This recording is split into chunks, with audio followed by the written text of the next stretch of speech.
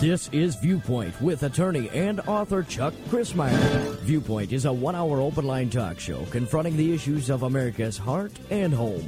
To express your viewpoint, please call 804-754-1988. That's 804-754-1988. And now, with today's edition of Viewpoint, here is Chuck Crismier.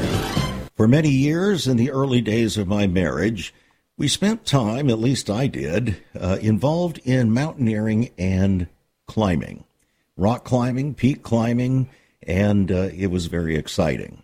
One of the things that I loved to do was to look in the distance at a gorgeous mountain peak, particularly one that was snow-laden or glacier-laden, and to dream of what it would be like to climb that particular peak.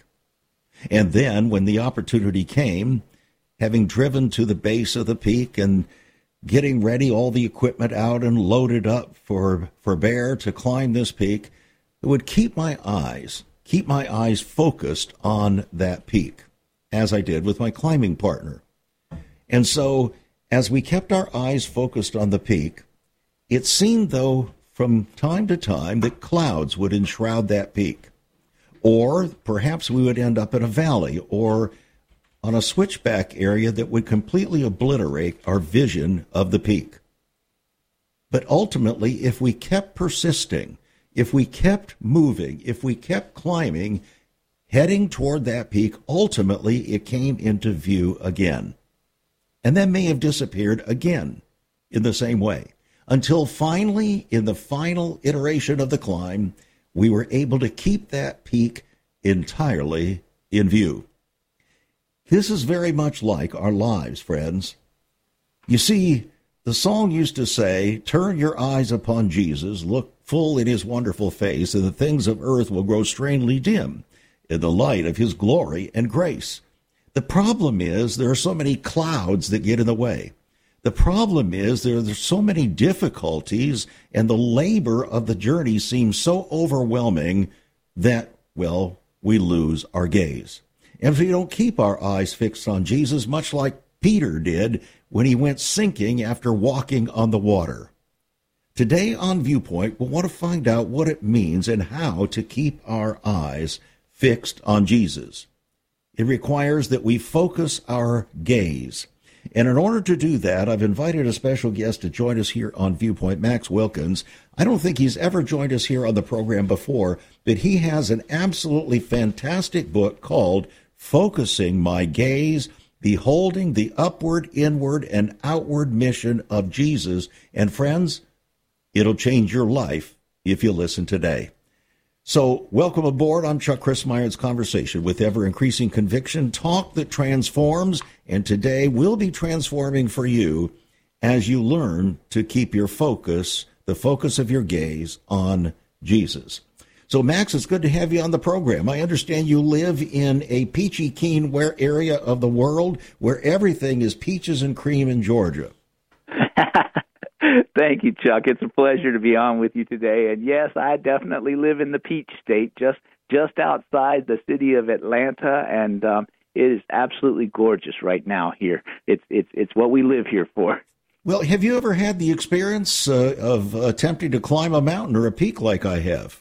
You know, I was amazed as you were talking because I just finished doing the Camino de Santiago in Spain, and the opening section of the Camino de Santiago is crossing the Pyrenees, and I actually had almost the identical experience you were describing because I was going to the summit of the Pyrenees, and some clouds came in and obscured the summit for a while, and then it would appear, and then it would get lost in the clouds again. And so as you were talking, I was thinking, wow, I just lived this very experience.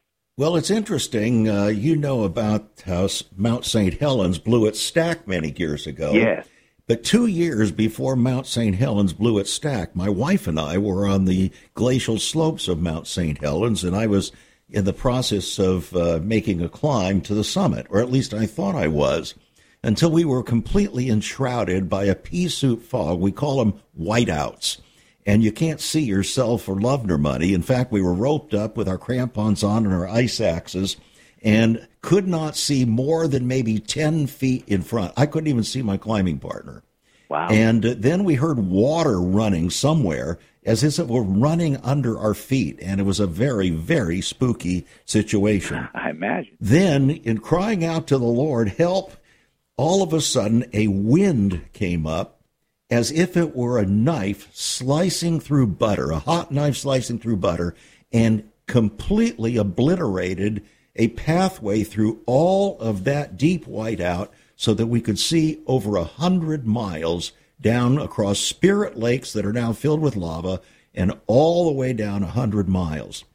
I will never, ever forget that experience, and it caused me to remember that even in the darkest times, even in the most times when things seem, our gaze of the Lord seems to be totally obliterated, he can come through and wants to come through and sweep through and open up our vision so that we can see him with purity of heart. And I think that's what your book is about.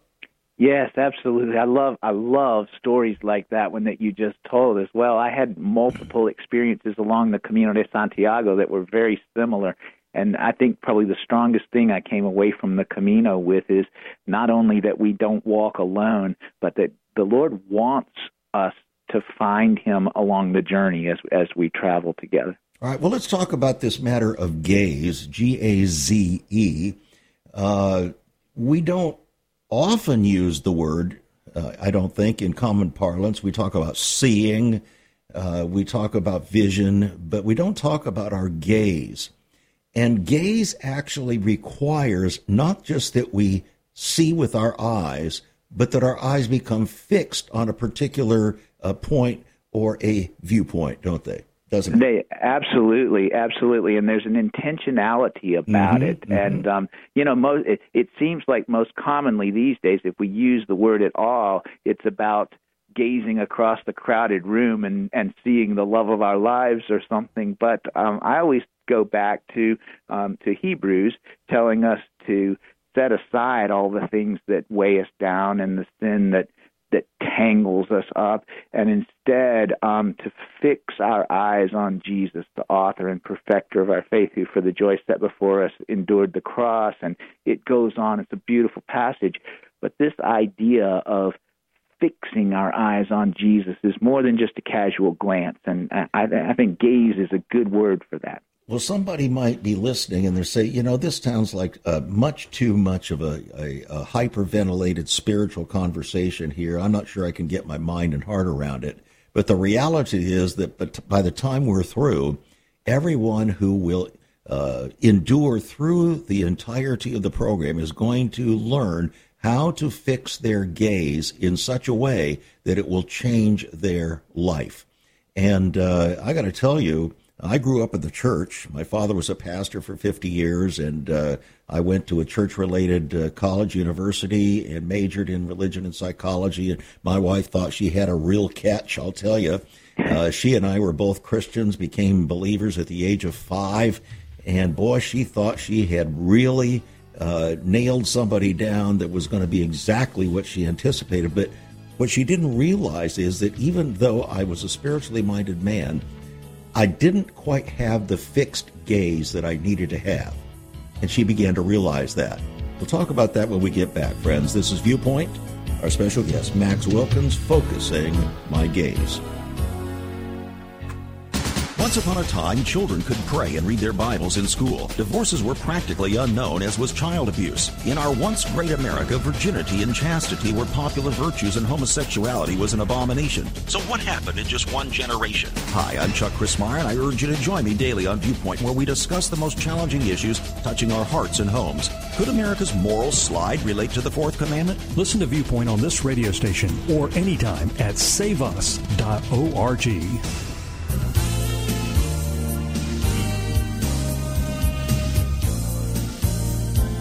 Welcome back to Viewpoint. I'm Chuck Christmeyer. As you know, on this program, we deal with some of the most difficult issues that human beings can deal with. We deal with issues that few will touch with a 10-foot pole because they're deemed to be too sensitive. Yes, even for Christians, and So in doing that, I become concerned sometimes that we have the potential of losing our gaze, that our gaze becomes redirected on things that maybe we can't do anything about. Probably we can't, but we need to understand what they are. But it's possible to get the gaze redirected so badly that we lose sight of the kingdom of God and what it's really all about. And that's why, for some of you, you might wish that we kept dealing with, say, the coronavirus and the vaccines, or you may wish that we dealt with abortion every day. You may wish that we did that, but there's a reason why we don't. Because we're here to prepare the way of the Lord for history's final hour. That's right, we're living in those times, and we need to have our gaze fixed on the Lord and on his coming. In fact, Jesus' beloved disciples said, whoever has that hope, the hope of the second coming in him, will purify himself even as Christ is pure. Maybe you've never read that passage, but that's a very, very important passage, and it leads us back to a fellow by the name of Isaiah. A fellow by the name of Isaiah who, in a time of Israel's consternation, after 52 years of the reign of King Uzziah, had his eyes opened dramatically by an experience with the Lord and caused him to focus his gaze in ways that he had never, ever seen before. Max Wilkins, our guide here today on Viewpoint with his book, Focusing My Gaze. Max, that passage of I saw the Lord high and lifted up, and his train filled the temple. The angels cried, holy, holy, holy. And boy, I'll tell you, did it ever change Isaiah's viewpoint? Absolutely. That was always one of my favorite passages of Scripture. I have to admit that even though envy is not something we should aspire to, I was always a little envious of Isaiah getting to see the Lord in all of his glory, high and lifted up and exalted. And I used to think, wow, wouldn't it be awesome if that could happen to me? Well, the problem with that kind of envy would have been that you might, like him, might have been put in a log and sawn in half as he was. Absolutely, absolutely. But the other thing that I've come to believe over the years is that God actually desires for us to have those kinds of experiences as well. And, you know, we love the passage in Jeremiah that says, I know the plans I have for you, says the Lord, and all. But we want to stop at the end of the plans to build us up and give us a hope and a future. And God goes on and says, because if you seek me, you will find me if you seek me with all your heart. All right, wait a minute. You just named the biggest little word in the Bible, if. Absolutely. That is a word that very few pastors really want to focus on in all of its occurrences in Scripture because they think it's too tough. If my people, which are called by my name, not if those liberals, the abortionists, the homosexuals, but if my people. And that big little word if is a huge word in the Bible and conditions all of God's promises on the fear of the Lord, unfortunately, or fortunately. You're absolutely right. And we want to claim the promises sometimes without taking into consideration the clauses that tell us what the promises hinge on. Called the conditions. Yes. Well, here's Isaiah. We think of him as a very godly man, and indeed he was, and he was called of God for an express purpose. It was not an easy purpose. And unfortunately, in order for God to use someone powerfully in a truly hardcore righteous way, that person needs to come face to face with God. That person needs to come face to face with their own personal inadequacy and sin before God can use them, does he? Absolutely. And, you know, Isaiah had that awesome experience of seeing the glory of God. And I love the fact that when King Uzziah had died and the whole nation was in a panic, Isaiah saw the Lord because Isaiah turned his gaze upward and looked for the Lord. And when other people were looking who knows where for their answers, Isaiah was looking to the Lord. But in the light of the glory of God, he also saw, perhaps for the first time, himself as he truly was in light of God's glory. And the scripture goes on and says, in English, it says, he cried out, "Woe is me," but he wasn't speaking English, he was speaking Hebrew, and in Hebrew, he was crying out, "Away." But that's a Semitic cry that you can still hear in the Middle East today, and it's not a "woe is me." It's basically the shrieking cry of a severed heart. It's what a mother would shriek out if she just got the news that her child had been killed in a bombing or something along those lines. Well, it's going to be the same thing that the scriptures say is going to happen. I believe it's the prophet Zechariah said that this is how the Jewish people are going to respond when their eyes are finally open, their gaze is finally fixed on the Lord of glory, Yeshua, the Messiah, and when they recognize him for what he is, the lament that is going to go up in Israel is going to be so severe that they won't even do it collectively.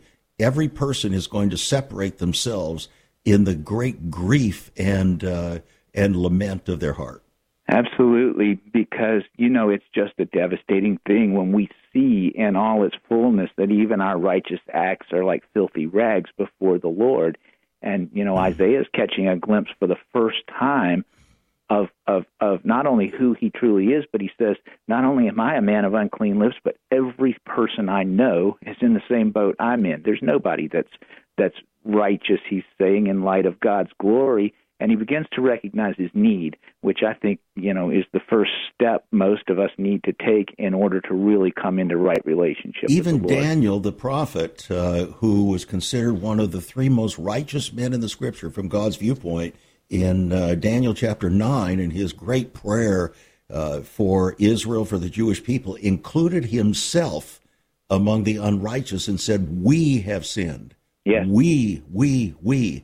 But today, unfortunately, Max, as I have noticed across the country, pleading this cause after having left the practice of law at the height of my career then in 1993, what I have noticed is a unwillingness among professing Christians and their pastors even to truly say the we word. It's always they. It's always the liberals or the abortionists or Slick Willie in the White House or Barack Obama or Joe Biden or someone. It's always someone else. And we have not yet come to grips with the fact it's me, O Lord, standing in the need of prayer. Amen. Amen. And so many people today want to move to the grace of God and the glory of God in their lives and the abundant life in Jesus Christ without going through the self-inspection and the repentance that's involved in both coming to terms with the fact that you need a Savior and why. Okay. Now, let's go back in order to set the thinking for all of our listeners here today as we talk about Isaiah. And he's encountering the Lord there in Isaiah chapter 6. And in the year that King Uzziah died, I saw also the Lord high and lifted up. His train filled the temple, and the angels cried, "Holy, holy, holy." And then he says, "Woe is me, for I am undone. I live in the midst of a people who are undone just like me. And now what?"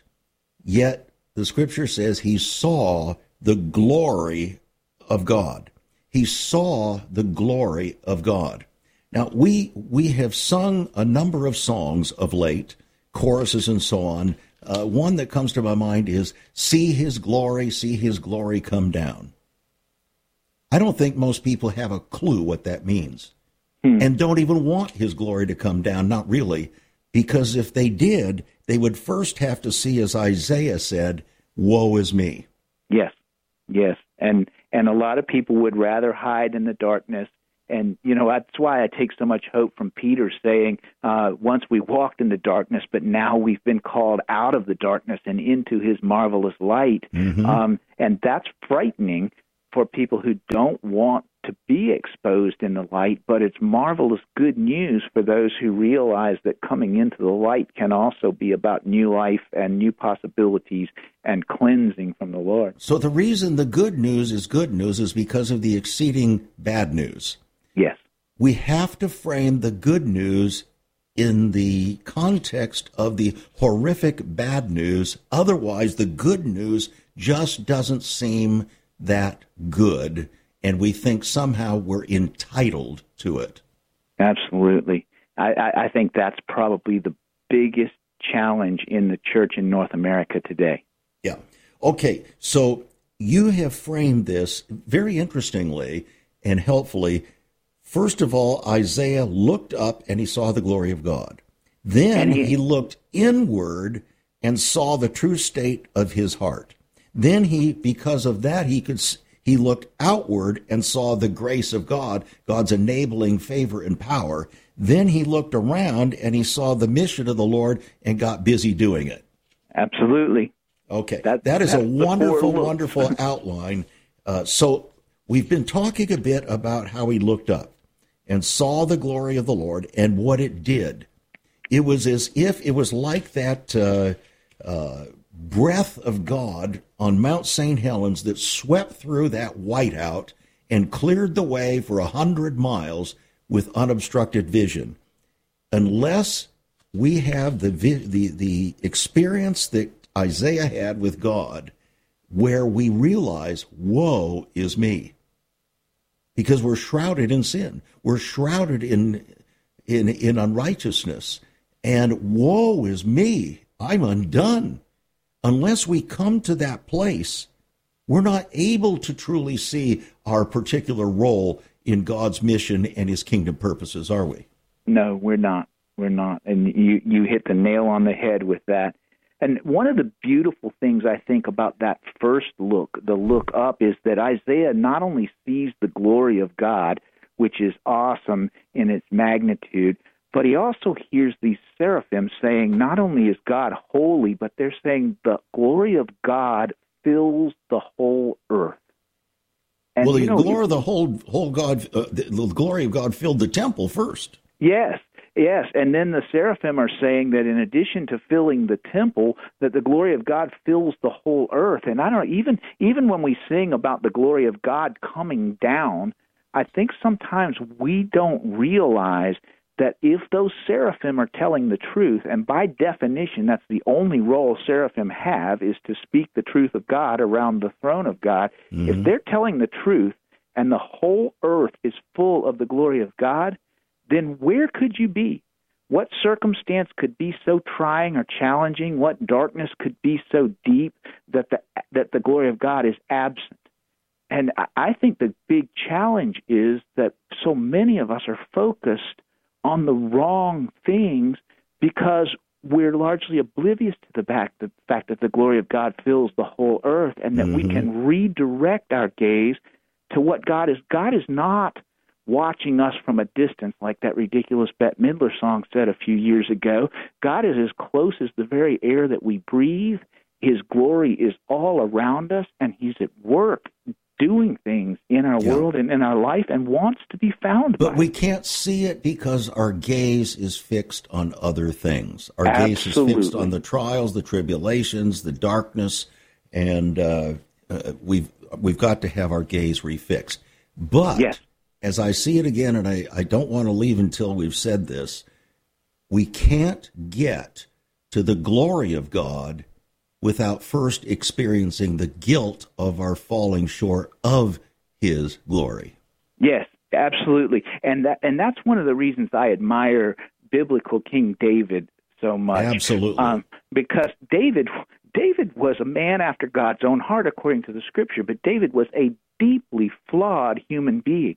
But instead of hiding from that, David would step forward and say, "Search me, O God, and know my heart, and see if there's any unclean thing within me." And when he was confronted in probably his most sinful moment after the whole Bathsheba episode, when Nathan confronted him, he goes forth and pens that amazing prayer, "Create in me a clean heart, O God, and renew a right spirit within me, and don't cast me away from your presence, Lord. Don't take your Holy Spirit from me, but restore me." That can only come forth from a heart of repentance and a heart that deeply understands its need for a Savior. Absolutely. We'll be right back with Max after this. You've got to get this book, Focusing My Gaze, friends. It'll change your life. We'll be right back. There is so much more about Chuck Christmyer and Save America Ministries on our website, saveus.org. For example, on the front page are 2 great videos. First, an interview and discussion of Chuck's book, Out of Egypt. Also, a great TV interview with Chuck regarding his book, Seduction of the Saints. Much more videos, a For Pastors Only section, and also you can view Chuck's weekly teachings. All at his website, saveus.org. That's saveus.org. Also on Chuck's website, listen to Chuck's Viewpoint broadcast. Listen to the archives. Maybe you missed a program. Check it out at saveus.org. Also, there are some great resources, hospitality information, also information about marriage, divorce, and remarriage, newsletters, articles, prophecy, prayer and revival information, all at saveus.org.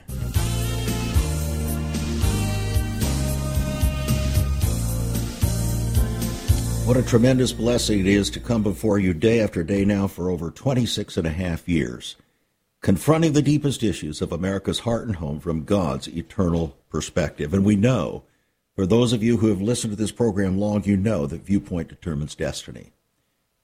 There are no neutral viewpoints in our world. None. No matter how small or how great, our viewpoint always determines destiny. And if our viewpoint is not fixed aright, neither is our gaze. We have to have the right orientation before our gaze becomes rightly oriented. Isaiah had to have that correction done right there as he saw the glory of God and the glory of God filling the temple. Then, from then on, he was able to look inward, saw the true state of his being and then of human beings, and from there was able to look outward. We want to focus on that here in this segment of the program. I want to make sure you get a copy of Max Wilkins' wonderful book, Focusing My Gaze, Beholding the Upward, Inward, and Outward Mission of Jesus. It is a $16 book on our website, saveus.org. That's saveus.org. You can give us a call at 1-800-SAVE-USA. That's 1-800-SAVE-USA. Or write to us at Save America Ministries, P.O. Box 70879, Richmond, Virginia, 23255. If you're writing a check, add $5 for postage and handling, and we'll get the book in your hands post-haste. Really, I do believe this book is going to change the life of someone listening today. It really is.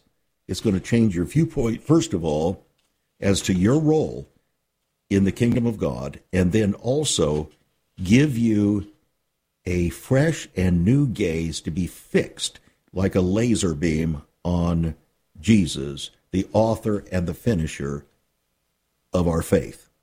So this matter of looking outward, Max, first you have to look inward. God has to get your attention, but human beings don't want God to get our attention, do we? No. Not really. I mean, we hide. Adam and Eve hid from God in the garden, and King Saul hid from God. The first king of Israel hid from God, and God took away his spirit from him.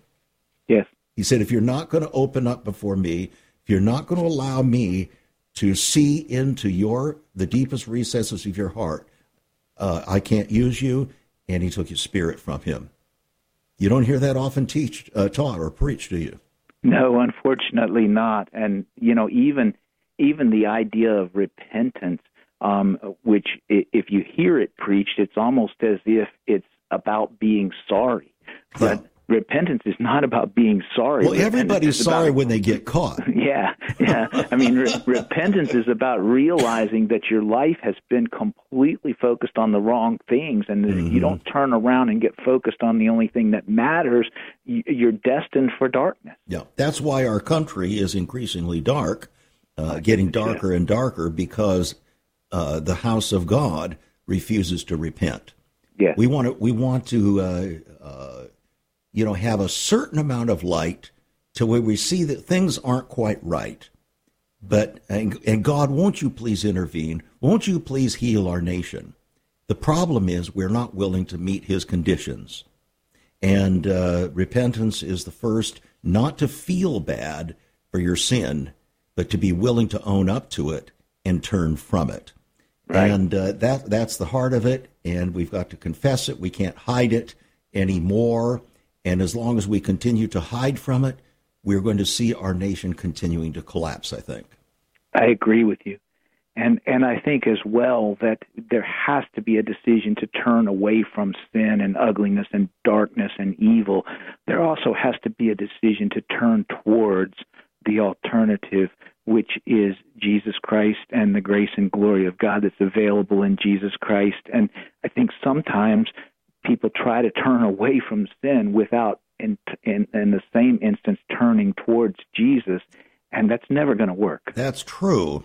The unfortunate thing is that Jesus becomes, in our Christian world today, very much like a placebo. Yes. We believe we're getting the medicine, but not really. We're getting what purports to be the medicine, what we think is the medicine, but it's doing nothing to change things because, first of all, we have redefined Jesus according to our own ideas. Yes. Even Time magazine, I don't know if you ever saw this article. I've quoted it more than any other article in a magazine in America today. It was April 5th, 1993. The front cover had a cross. In the lower right-hand corner, it said, "The generation that forgot God." It wasn't talking about the generation that was going to forget God, the one that already had, and that was 1993. Think about that. So all the seeds for what have happened since 1993 were sown in the 25 years before that. Yes. So then they're talking about the church search. After Gulf War I, they said church would never again be the same. Bear in mind, this is a secular news magazine. Church would never again be the same, and here's why. Because Americans are looking for a custom-made God, one made in their own image. Therefore, we're looking for a custom-made Jesus. In fact, the church today doesn't believe that the Jesus, that is in reality, that the Jesus of the New Testament is the same as the God of the Old Testament. So we worship a schizophrenic God or a God with multiple personalities. And I think sometimes that people want to know about Jesus rather than knowing Jesus. And there is a significant difference. Indeed. One is informational and the other is transformational. Absolutely. Okay. And everybody knows, listening to this program, we don't do information, we do transformation. Amen. And that requires application. Okay, so Isaiah's looking outward, which by implication is that we need to come now to the point of looking outward, seeing the grace of the Lord and its outworkings. Here's the problem. Even grace has been redefined. In the last 25 years, grace has been completely redefined, and it's all about God winking at or overlooking our sin. That's the new grace. And that's a disgrace. Problematic. Well, it certainly is. And grace actually is a functional thing. It's a function of God's character and mercy.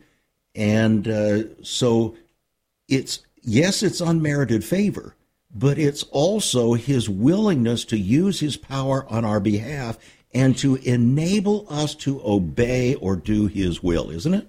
Yes. That's really the essence of grace. And that obedience is such an important part of it and such a missing part of it. You can go all the way back to the earliest days of the Old Testament faith and the days of Moses and the Shema Israel, which, we translate that into English as "Hear, O Israel," or "Listen, Israel." But Shema means to hear with an aim towards obedience. Exactly. It means exactly what my mother used to mean when she would say, "Do you hear me, young man?" when she was correcting me on something.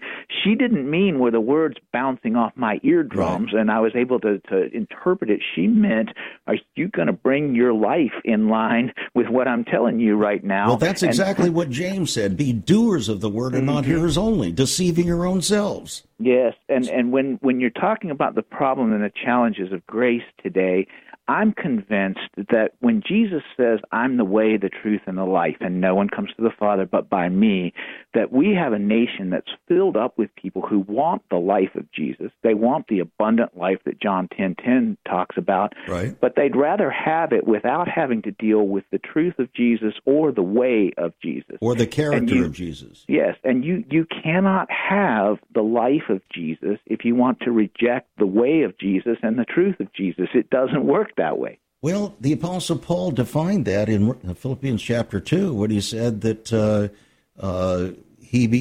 Jesus did not consider it something to be grasped at, to be equal with God, but made himself of no reputation, took upon himself the form of a servant, and became obedient. Obedient. And obey has become the most hated word in the church today. Well, and Paul preceded that beautiful hymn when he talks about what Jesus did by saying, have the same mind in you that was also in Christ Jesus. There it is. So he's quite clearly saying Jesus wasn't doing this just on our behalf, but was doing this to model for us exactly how we should respond. Exactly. Okay, so if we're going to turn our gaze upon Jesus, then that implies that we're going to have a heart desire to become like Jesus. We used to sing a song, "Oh, to be like him, oh, to be like him, blessed Redeemer, pure as thou art." We don't hear those songs anymore.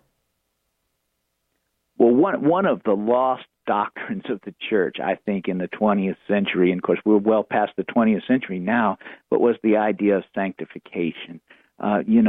This idea that Paul talked about when he talked about moving from glory to glory into the very image of Jesus, this process through which the Holy Spirit transforms us more and more into who we were created to be and who God is shaping us to be.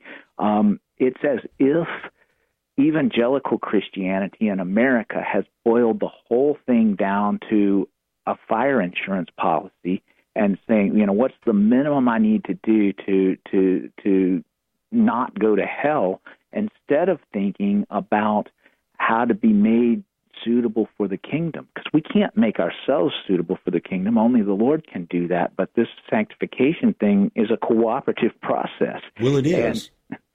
It is, and we have to seek first the kingdom. Yes. And this whole idea of a kingdom is very hard for us to grasp, because a kingdom has to have a king. Yes. And for there to be a king, there have to be those who are his subjects. But in order for them to be his subjects, they have to be willing to do what he says, obey his will, because if they don't, they're treasonous. And that's why the penalty of sin is death, because sinners are engaged in treason against God. So if we really understood it that way, and that seek first the kingdom of God, the whole idea of Jesus being king, we used to sing a song again, "King of my life, I crown thee now, thine shall the glory be." What does that mean? We'll talk about that when we get back, friends. Focusing our gaze, beholding the upward, inward, outward mission of Jesus. $16 to put this wonderful, wonderful book in your hands. It's on our website, saveus.org. Have you ever considered what the early church was like? Many people are developing a heart longing for greater fulfillment in our practices as Christians. A recent study showed 53,000 people a week are leaving the back door of America's churches in frustration. What is going on? Why has there not been even a 1% gain among followers of Christ in the last 25 years? Could it be that God is seeking to restore first century Christianity for the 21st century? Jesus said, "I'll build my church." Is Christ by his Spirit stirring to prepare the church for the 21st century?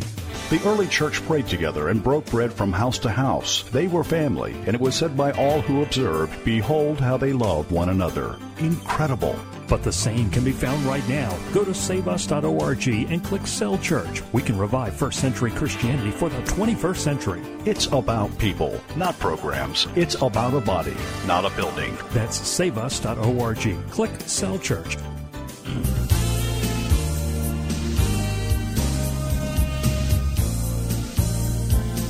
It's one of the most important verses in the Bible. It's right there in the Sermon on the Mount, Matthew 6:33. Jesus is given the Beatitudes, the attitudes of being, and is setting forth in 3 chapters the principles, the foundational principles of what it means to follow him and be his disciple. And in the midst of that, he says, but seek ye first the kingdom of God and his righteousness. Now, most people, in quoting that, they will say, seek first the kingdom of God. But that isn't what Jesus said. He said, first, seek first the kingdom of God and his righteousness. And there's our problem. We don't like the righteousness part of it. We want to seek the fruit without the root. We want to seek the kingdom without the king. And therein lies the reason why so many professing Christians do not operate in the fullness of God's intention. Their gaze is not properly focused. Today, our whole purpose is to help us catch a vision for refocusing our gaze on the Jesus of the Bible, the Jesus who is the only begotten Son of God, full of grace and truth, not just full of grace and truth. He was the encapsulation of everything that the God the Father is and was and ever will be. Hebrews chapter 1. So our guest today, Max Wilkins, with his terrific book, Focusing My Gaze. So much did he have my gaze focused on his book that I almost missed the program today. I really did. Now, that's really something, Max. That really is something. It's compelling. So talk to us about the kingdom.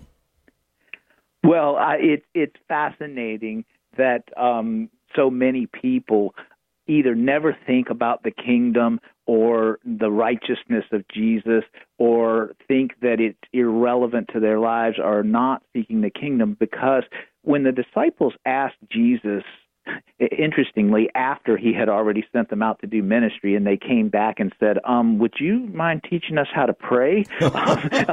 Which, that always intrigues me. I kind of want to ask Jesus sometime why he didn't think that was like worth doing before he sent them out for ministry, but I really think, in all honesty, that he knew they didn't know what they didn't know until they got out there and found out you can't do ministry without prayer. But when they said, would you teach us how to pray? Jesus said, well, when you pray, ask that God's kingdom would come and that God's will would be done on earth as it is in heaven, which is just a beautiful definition of the kingdom. The kingdom is where the glory of God is present and God's will is being done on earth in the same way it is in heaven. Well, my understanding is that there isn't going to be any darkness. There isn't going to be any sin. There's not going to be any unrighteousness. There's not going to be any unforgiveness. There's not going to be any betrayal. There's not going to be any evil whatsoever, even in a shred or a cloud of it in heaven. But that's, of course, when the kingdom comes in all its fullness, which you and I both believe will absolutely be the reality. But Jesus told us over and over again that he had come to make it possible for those of us that were following him and following his way to live into that kingdom right now and to begin experiencing right now aspects of the kingdom and life in the kingdom in preparation for his coming and establishing the kingdom in all its fullness. So, Max, maybe that's the reason why our country is looking more and more askance at the professing Christian community, because they see it as hypocritical as we see some others as being hypocritical. We're not seeking first the kingdom of God. We're seeking first the fruit of the kingdom of God, and it's missing the root, and they see that we're severed from the root, and God himself can't touch us because our root is not connected to the vine. Yes, and they want the fruit, but they don't want the righteousness. Exactly. And honestly, the righteousness is the fruit of the kingdom. The righteousness is what is the fruit of the Spirit. It's what God is trying to produce in our lives, but we have to be connected. The root is exactly the right word. If we're severed from the root and severed from the Holy Spirit's transforming, sanctifying power in our lives, we can't experience the righteousness, and there won't be any kingdom fruit. Isn't it interesting? The Apostle Paul said the kingdom of God is righteousness, joy, and peace in the Holy Spirit. Yes. We want the joy and the peace, but we don't want the righteousness. Yeah. It's funny how many times we pick and choose which parts of this stuff we want to actually buy into. Well, let me give you an illustration. About 10 years ago, I was, as many other pastors were in our area here in metropolitan Richmond, Virginia, the birthplace of the nation, was attending a monthly pastor's prayer breakfast. And it had been going on for a number of years.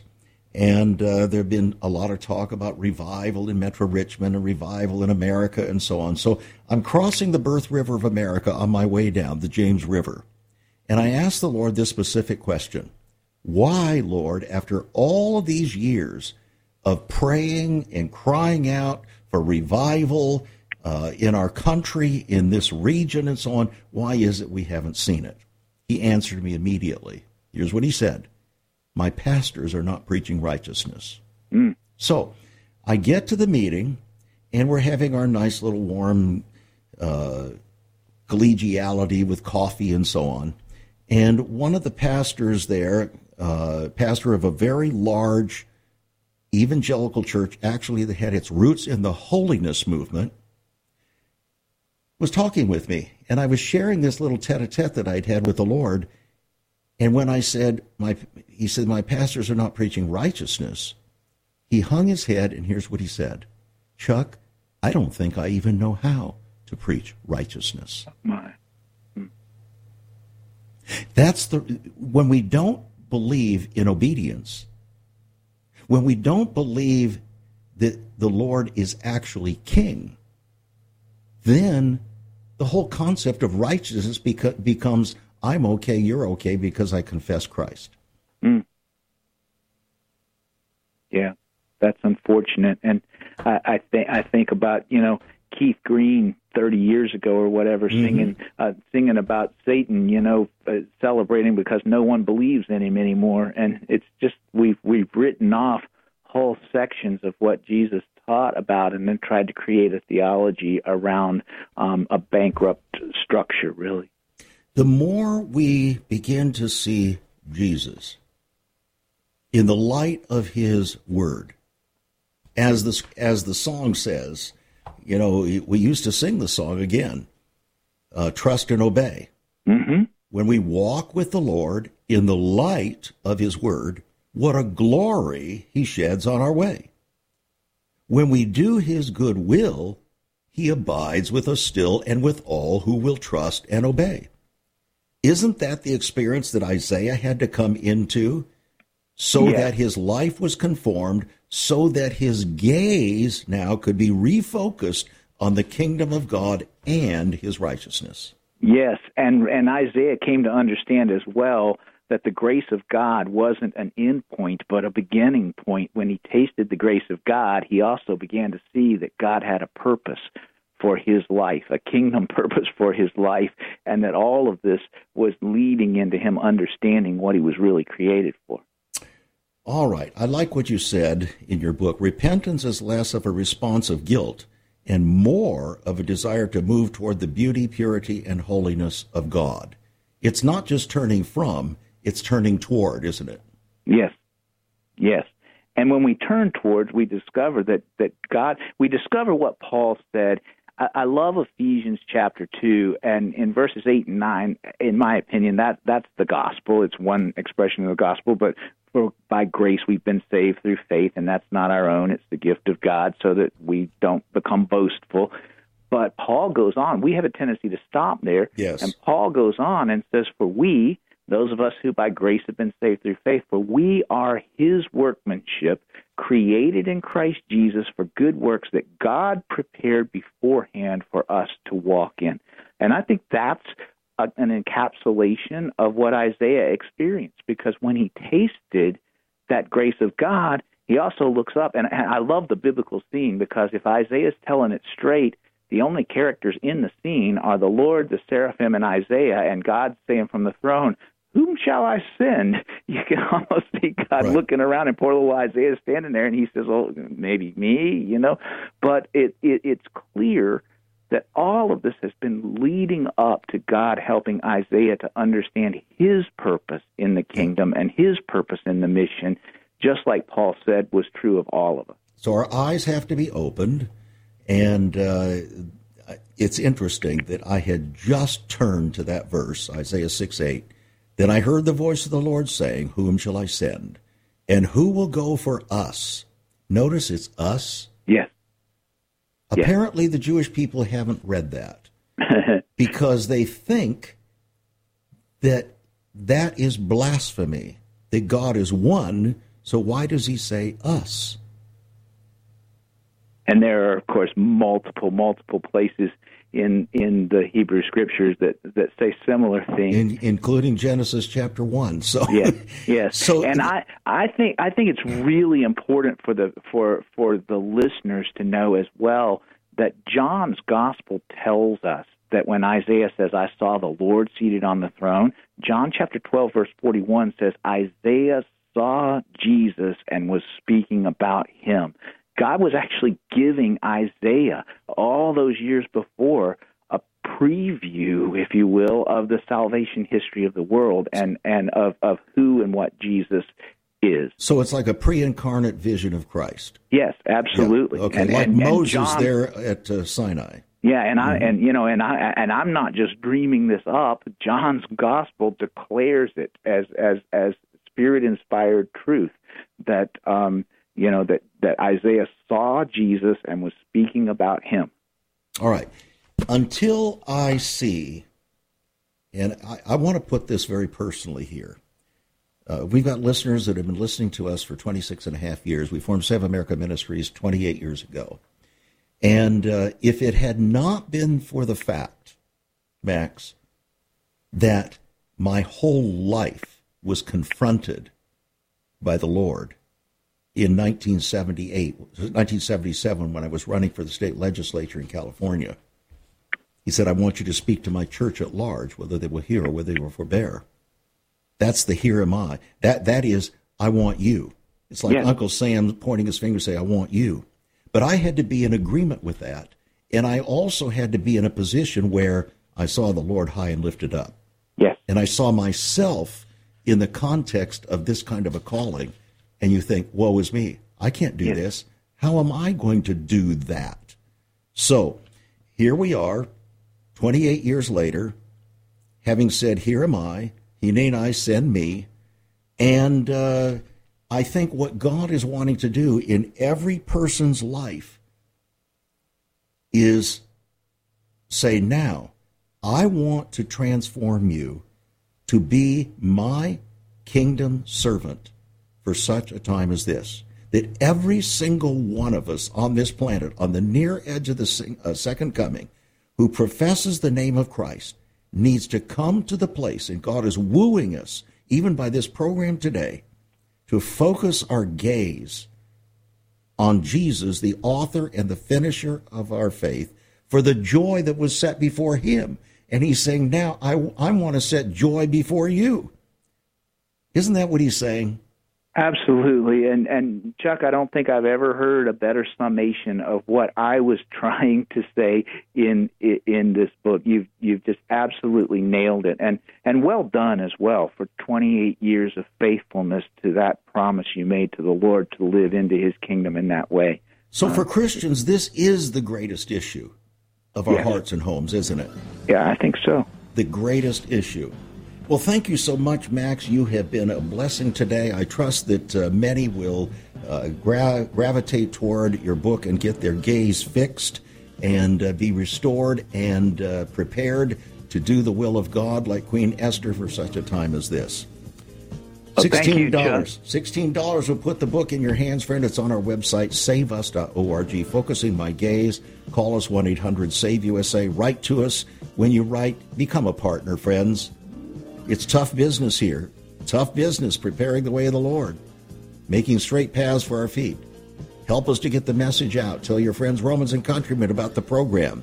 Let's work together until Jesus comes.